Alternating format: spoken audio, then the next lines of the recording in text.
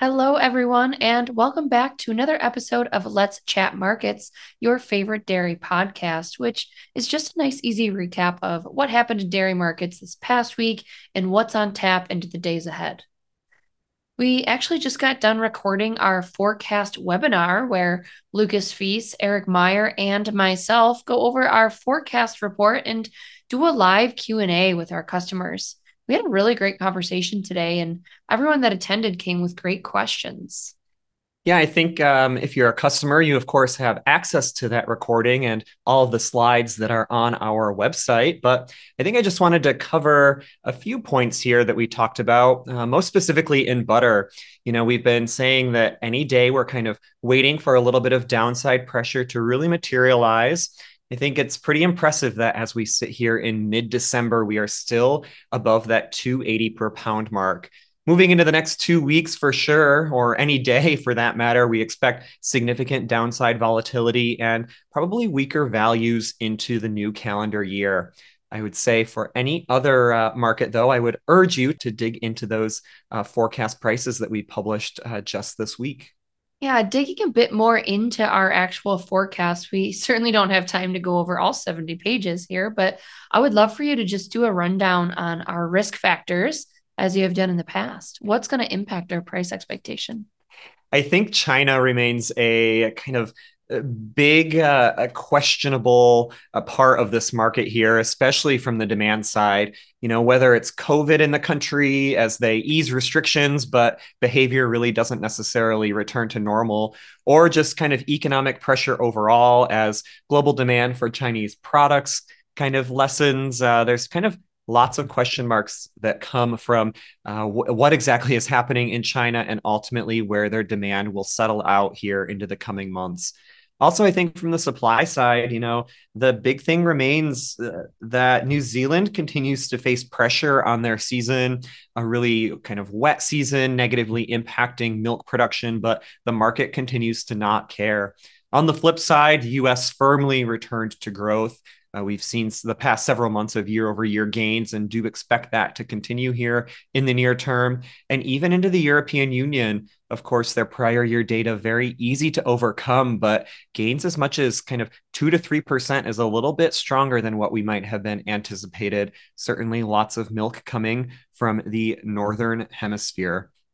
Outside of those risk factors, though, I think, Alyssa, you had a very kind of key overview of some key global fundamentals that we see as the top concerns this month. Yeah, there are a handful of key factors here, in my opinion. And first and foremost, there's been a lot of concentration around the Northern Hemisphere milk production growth. We're also continuing to watch the global currency fluctuations impacting net importers.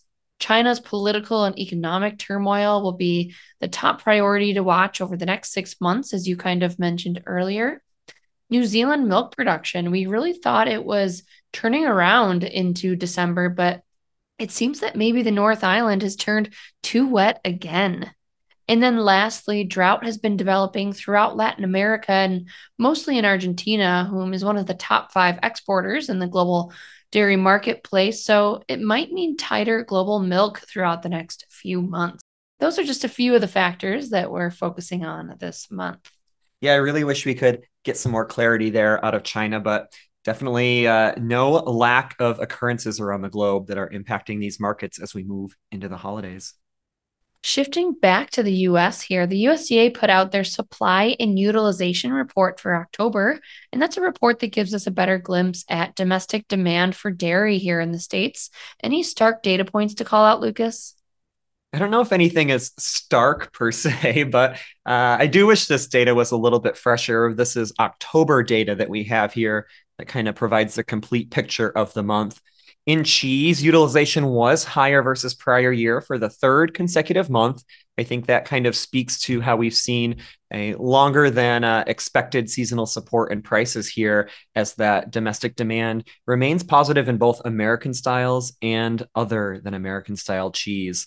Butter utilization, though, weaker versus prior year and for the third consecutive month. However, I don't think that we can focus on weaker demand as kind of a sole driver to that negative print there. I do think that the weaker availability kind of impacts these utilization numbers as well. Non-fat, kind of steeply below prior year levels, really pulled down by domestic demand that was just very, very poor versus 1 year ago. Total non-fat dry milk utilization lower, even though exports climbed above prior year levels for the first time since November 2021, kind of 11-month gap there.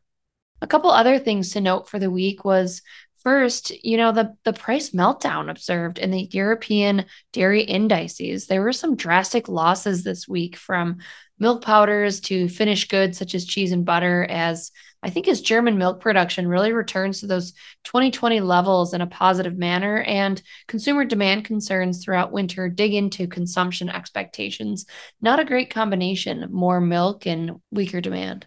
Yeah, it was almost incredible to just see the red on those charts this week. Prices for German butter dropping to their lowest since mid-October of 2021.